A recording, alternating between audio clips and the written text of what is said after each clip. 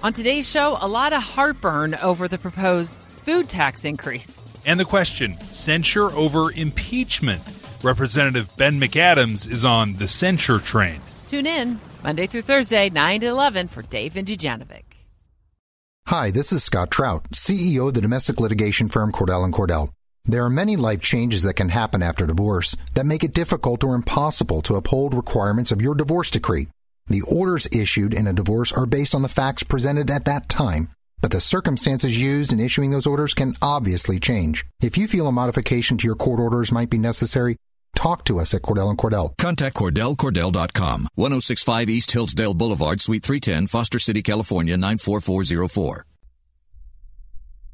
Welcome to Innovation and Leadership. I'm Jess Larson. This is part 2 of our interview with Daniel Harmon. Depend more on the type of product or the type of brand that they're trying to promote, because you have to find partnerships that work. You can't just go do it because, everybody's going to be doing this and this is the next thing. You need to be intentional about it. I have a good friend, Ricky Ray Butler. He's the CEO of Branded Entertainment Network. If you missed part 1, go back, listen to all these great campaigns that people are investing hundreds of thousands and getting millions in sales from. And that's actually what I want to talk about is, our consulting firm, Mylan, we have ad agencies that are clients. I'm interested in the space. In general, I read the books. I like it. We obviously do media production as a media company ourselves. Mm-hmm. And we do not see it very common that an ad agency, I shouldn't say very common, I don't know anybody else that holds themselves to the standard of, we're going to do marketing and it's going to make you a lot of money. Uh-huh. And like that level of metric. And you guys are obviously creative. You're, with hundreds of millions of views of these campaigns, it's obviously funny. It's obviously creative. Can you talk about what you think the rest of the advertising world is missing, or what it is specifically that you say is different about your approach that you are getting these sales for your customers? So I think it is very much the focus on being able to drive that top line revenue for them. And I think our mentality from that comes a lot from the fact that all of us as founders here have been entrepreneurs at one time or another. In most cases, kind of serial entrepreneurs leading up to this point. And so we kind of know where the business kind of lives and dies to begin with. And so we feel like we're going to be really disingenuous to ourselves and other people if we're not offering some sort of a service that is ultimately giving them a return on investment, giving them a lift in sales. I mean, if you ask me my definition of advertising, it's 3 words: media that sells. And that's it.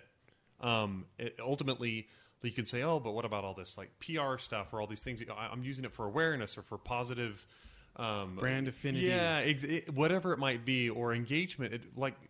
At the end of the day, who cares if your sales don't go up? Like, what's the point of creating any kind of a media asset or communicating with your customers in any kind of a way if the sales aren't the ultimate goal of that, right? And I know that sounds like it's cutthroat, but I don't think it is. At the end of the day, I think you can still be very true to customers and be very serving of them at the same time as you still have that ultimate goal. You got to drive the business with the sales. Well, it sounds like the very first thing you're doing different is you are measuring yourself that way. Yes. You are upfront stating the mountain we are climbing is media that sells, not media that makes people feel good or media that builds a relationship with the customer. It's media that sells. Is that fair? Yes. I mean, obviously the branding comes along for the ride. That's a huge portion of it for us. We're very big on branding. We always say, even though we're going to create, a really nice, direct response campaign, it's also going to be branded at the same time. So if we're just to use Squatty Potty as an example again, for those people who don't click through onto the website and either buy or go to Amazon and buy, that at least the unicorn and the prince sticks in their head, so that when they're walking through Target or Costco or wherever they might be, and they see the Squatty Potty there, then that recognition is there. We ended up watching the FiberFix video so many times at my house because my wife thought it was funny. And she watched it so many times that that's what every of the brothers and brother-in-laws in our family got in their Christmas stocking was they all got Fiber Fix. Okay, It's awesome. It's a Right? great product. What's funny is you're actually doing the service that it's funny enough that when somebody else would come over, she'd be like, hey, you got to watch this commercial. Come here, come watch this. This is so Yeah. funny, right? Yes. And she almost gets like social credibility by sharing it because it's that funny, right? Yeah. And then in the midst of all that humor, you're like legitimately like, you legitimately show the unfair advantage of this over duct tape, right? And it's like, Right. and that stuck with her to the point that she took the time to go find it and get it sent to people and ordered to the right houses. And, Yeah. do you know what I mean? That's awesome. Well, That's the idea. it's funny. I feel like I'm answering my own question, but this idea of like, kind of like we get what we measure, Yes. right? And it sounds like you're holding yourself to that measurement. Very much so. Whenever we get into a partnership with a client, we try to align all our incentives in the contract, the agreement, with theirs, and being able to deliver on that bottom line and have a return on investment. So, I mean, such was the case with Camp Chef when they approached us. It's a company. It's a company out of Logan, Utah, and they made this really great. They make this really great grill called the Woodwind. And at the time, actually, we were in talks with Traeger, who makes another grill like this, the pellet grill. But when we actually did tests with them side by side and stuff, we felt like the Woodwind actually had the superior technology and everything. And so it's something we really believed in.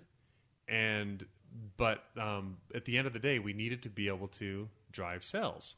And so when we approach ads, it's very much from the standpoint of what sold me on something, right? That's where I start. As I think the best insights come as a marketer when you can think like a customer.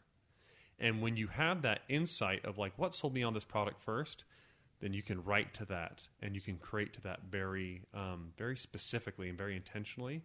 And I mean, it was released, I can't remember, a little over a year ago now, but I mean, it's driven millions in sales for them for the Woodwind. It is a fantastic product. It's the Grill God, which I don't know if you've seen that ad, but if you search Camp Chef Woodwind on Facebook or on YouTube, you'll find it there.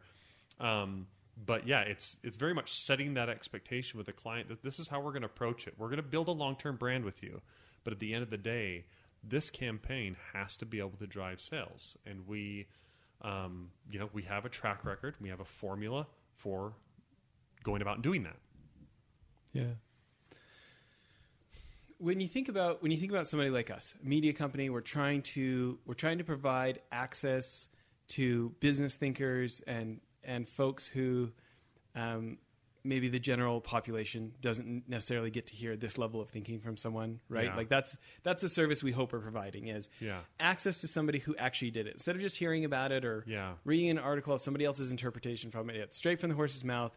Here's what actually happened. Yeah. Here's what I actually think you should do if you're trying to follow what I did. Lessons, right? Yeah. For somebody like us, as you think about the future of media, you read books about the media business and the entertainment business. As you think about the future of media and you think about somebody like us, there's obviously literally 500,000 other podcasts out there. We're trying to get into TV right now. And there's no shortage of video content out there. Yep. What advice do you have for somebody like us who is trying to deliver on a customer promise? Or what advice would you have for us in general, knowing what you know about media? Sure.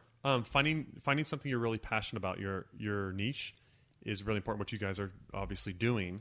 And then it's all about, I think, picking the platform that makes the most sense for your audience.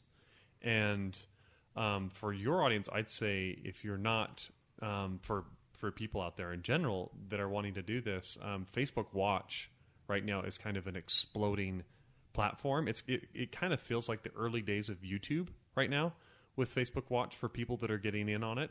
Because essentially what Facebook has decided is that any kind of video content that's not created on its system, it's going to basically algorithmically push out of your newsfeed, right? They're not going to show it to you if you're sharing a YouTube link or if you're sharing a Vimeo link or something like that. They're not going to show it to you in a dynamic way like with the autoplay and the big prime real estate.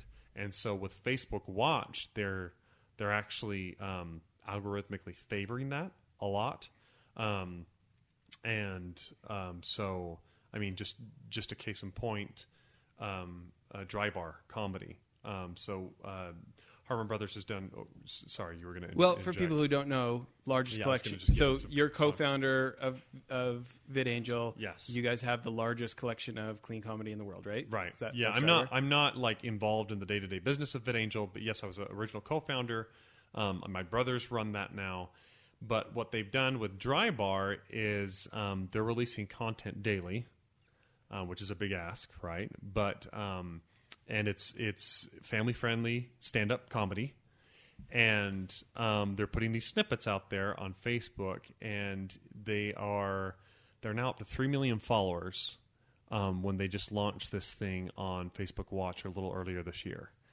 And, quite a bit earlier this year, but still 3 million followers, and they're getting somewhere in the neighborhood of like 100 million views now a month. And just astronomical numbers, but you kind of have to go to where your audience is and learn to play on what you kind of have to say to yourself, not only what benefits me, but what benefits the platform that I'm on. Because really, the platforms are self-serving. At the end of the day, Facebook wants to do what's best for Facebook, and YouTube wants to do what's best for YouTube. And they might take a while to get there, but if you're creating content that plays to their game and plays to what is beneficial for them, then yes, that gives you a huge leg up. Yeah, I love it. What about in general? Just what else do you see for the future of the, media, entertainment, advertising trifecta? What do you see coming down in the next handful of years, next 1 to 3 years, next 5 years?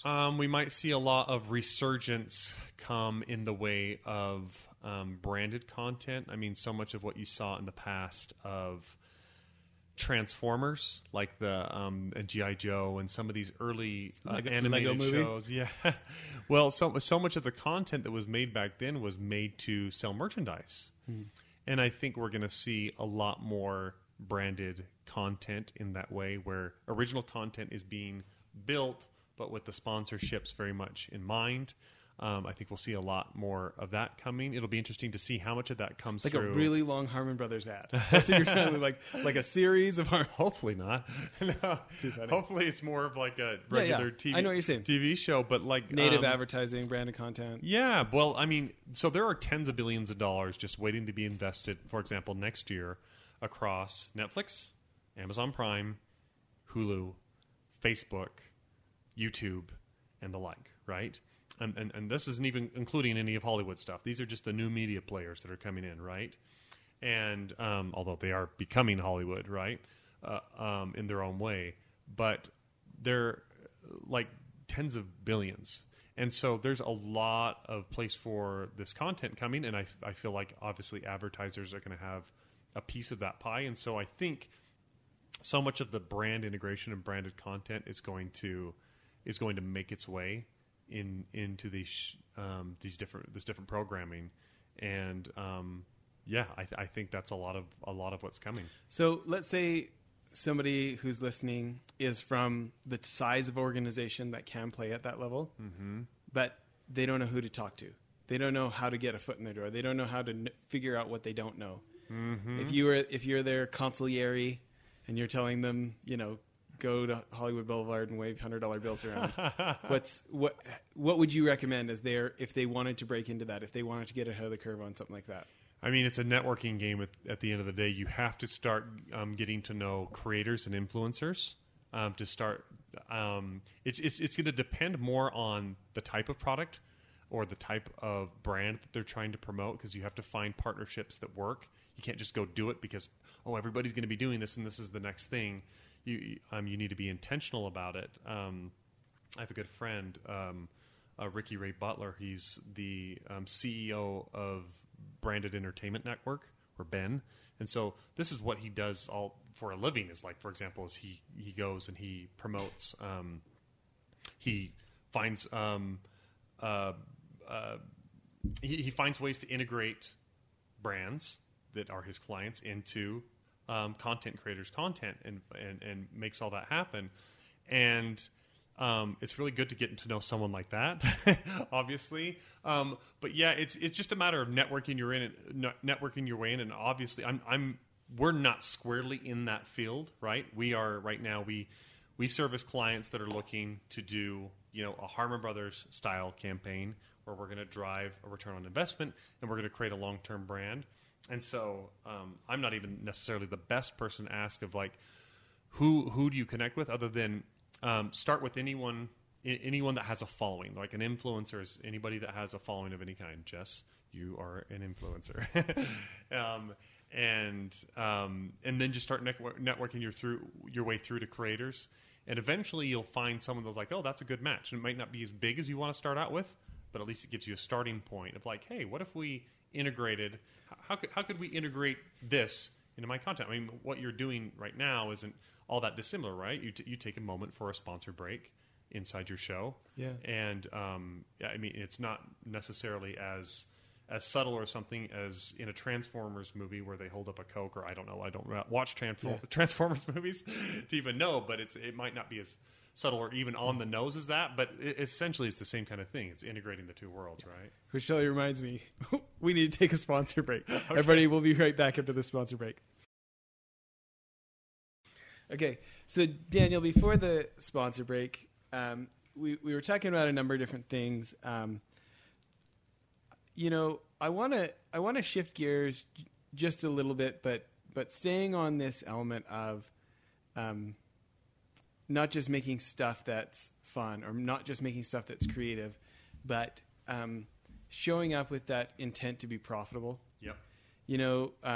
We obviously live in a world with a lot more venture capital dollars being spread all over the place. Mm-hmm.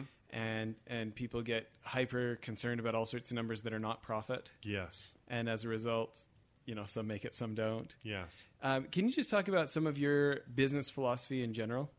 If you had to give advice to somebody else out there growing a brand, what's the Daniel Harmon advice? Sales fixes all ills.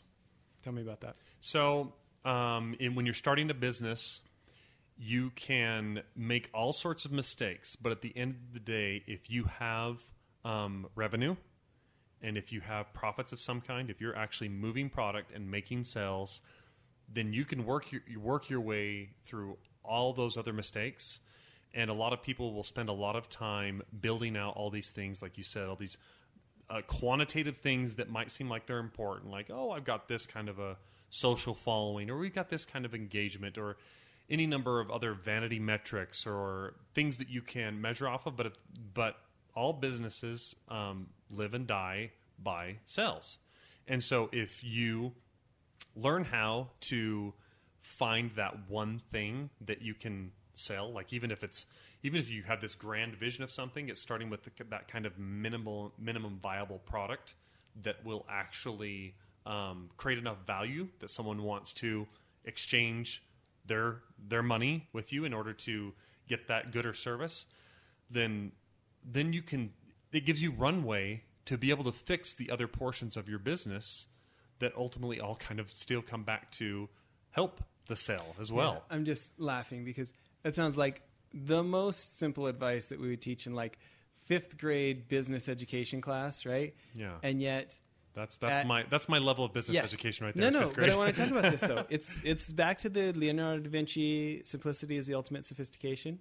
Yes. We are so proud that we got picked up by the NBC affiliate who sells all our advertising for us and distributes the show for us, and that we got our partnership with Forbes and we're co-hosting our episodes with Forbes now, right? Congratulations, by the way. That's awesome. And that's great and all, but that doesn't get to put a kid through college. Mm-hmm. Saying you have a partnership with Forbes. Now, obviously the second, third order effects ideally lead to that, right? Yes. And so it just makes me think of like, I don't know, can I show up with a beginner's mind? I've obviously crashed and burned like 10 other businesses, had a couple that did well and another 10 that didn't, right? Mm-hmm. Sure. So, like we all have, right? And so it's easy for me to either choose of like, am I going to be a big deal and be like, oh yeah, I know that? Or am I going to show up with a beginner's mind of like, what kernel of that do I need to learn from right now? Mm-hmm. And it is interesting how like every business goes out of business for the same reason. when you can't pay the staff anymore, they stop coming to work. That's right. So either you didn't raise enough investment up front to last until you've got revenue, right? Or you just didn't get revenue soon enough or enough of it or the whatever, Yeah. right? And well, sales also creates leverage when you're talking investment. Like if you come to the table to an investor and you can already show sales traction, yeah. you have a point of leverage where normally angel investors, venture capitalists, and the like, they are very good at leveraging, right? Because they usually have it, whereas a small business, you don't. But if you have sales and you have a runway and you know you're not going to go out of business next week because, I can still bring in these sales, then you can wait to get the deal that you want rather than having to give in and do it all on their terms. And so it's huge. And that's assuming you could do the deal on their terms because... that cliche, desperation is a stinky cologne. Yes, very much so. Right? Especially with investors, it's like with investors, it's like high school. It's all about like who's the hot girl, or who's the hot guy, and that's who everyone wants to go out with, and who's cool and like who's in demand. I mean, it's basic economics at the end of the day, but if you have the revenue and you have the ability to be like, no thanks. It's like the playing hard to get. Yes, right? Very much playing hard to get. Yeah. So I would say that is my best advice for anyone that's growing a business. Is sales cures all other ills, and to us we apply this in advertising. Like I mentioned, I think on the last episode or this one, I can't remember, but we approach from the mindset of sales first, art second. And people get very wrapped up, like you said, on these other things, stylistically cool things when you're dealing with something like film, when you're making video, right? That can be tangential, that can be distracting, that don't ultimately drive home kind of your main value core, your main value proposition for the customer. But if you focus in on what matters, my personal belief is that the art is actually elevated. That you actually get better art by in an advertising sense, especially by focusing on the sale in the way that you should. And what I mean by that is you get more clarity of message. It makes more sense to the customer. I think it resonates better. And at the end of the day, like an artist, what does an artist exist for if they can't like share that art with other people? And you can only share that with other people if you can make it work from a dollars and cents standpoint. It's got to be able to. You've got to be able to spend $1 and know that you're getting more than $1 back. And so that's for us. That's why that focus is so important. I love it. I think that's the best place to end. Let's just end right there. Okay. Because if more of us could execute on that simple message, we would all have a lot less stress, right? Yeah, sure. I agree. Yeah. Well, thanks for making time for us. Hey, thanks for having me on. It's been a pleasure. Well, that's it for the episode. One other thing I wanted to tell you about, if you remember the guys from Convoy in episodes back, Ken Free and Trent Mano, I went on one of their CEO trips to New York, and I met a guy named Brent Thompson, very successful entrepreneur. He was former CEO of Jive Communications, big company now, I think $300 or $400 million. Anyways, he started a new company called blipbillboards.com. I'm super stoked they're a sponsor now. But I remember a year and some ago when I met him, I thought it was genius. Instead of having to buy 6 months or a year's worth of billboard for thousands of dollars, you can buy 8 seconds at a time for like 10 or 20 cents. You pick what billboard you want it on, what time of day you want it to run. And it just puts so much power in the hands of marketers and CEOs who want to try something and see if it works. You can buy as many or as few as you want, change it as many times as you want. I think now our podcast is being advertised on billboards in like 18 different states because we have these guys as sponsors. We're pretty excited about it. Hope you check out blipbillboards.com. Thanks. Hi, welcome to the Subway ad for $2.99 subs. How would you like it? I'll take Drill Sergeant, please. You got it. All right, now listen up. I want each and every one of you to drop and give me a 6-inch meatball marinara, cold cut combo, veggie delight, or Black Forest ham on your choice of bread with any veggies you want for just $2.99 each. Sir, yes, sir! Subway! Make it what you want at participating restaurants. Additional charge for extras plus applicable tax. No additional discounts or coupons may be applied.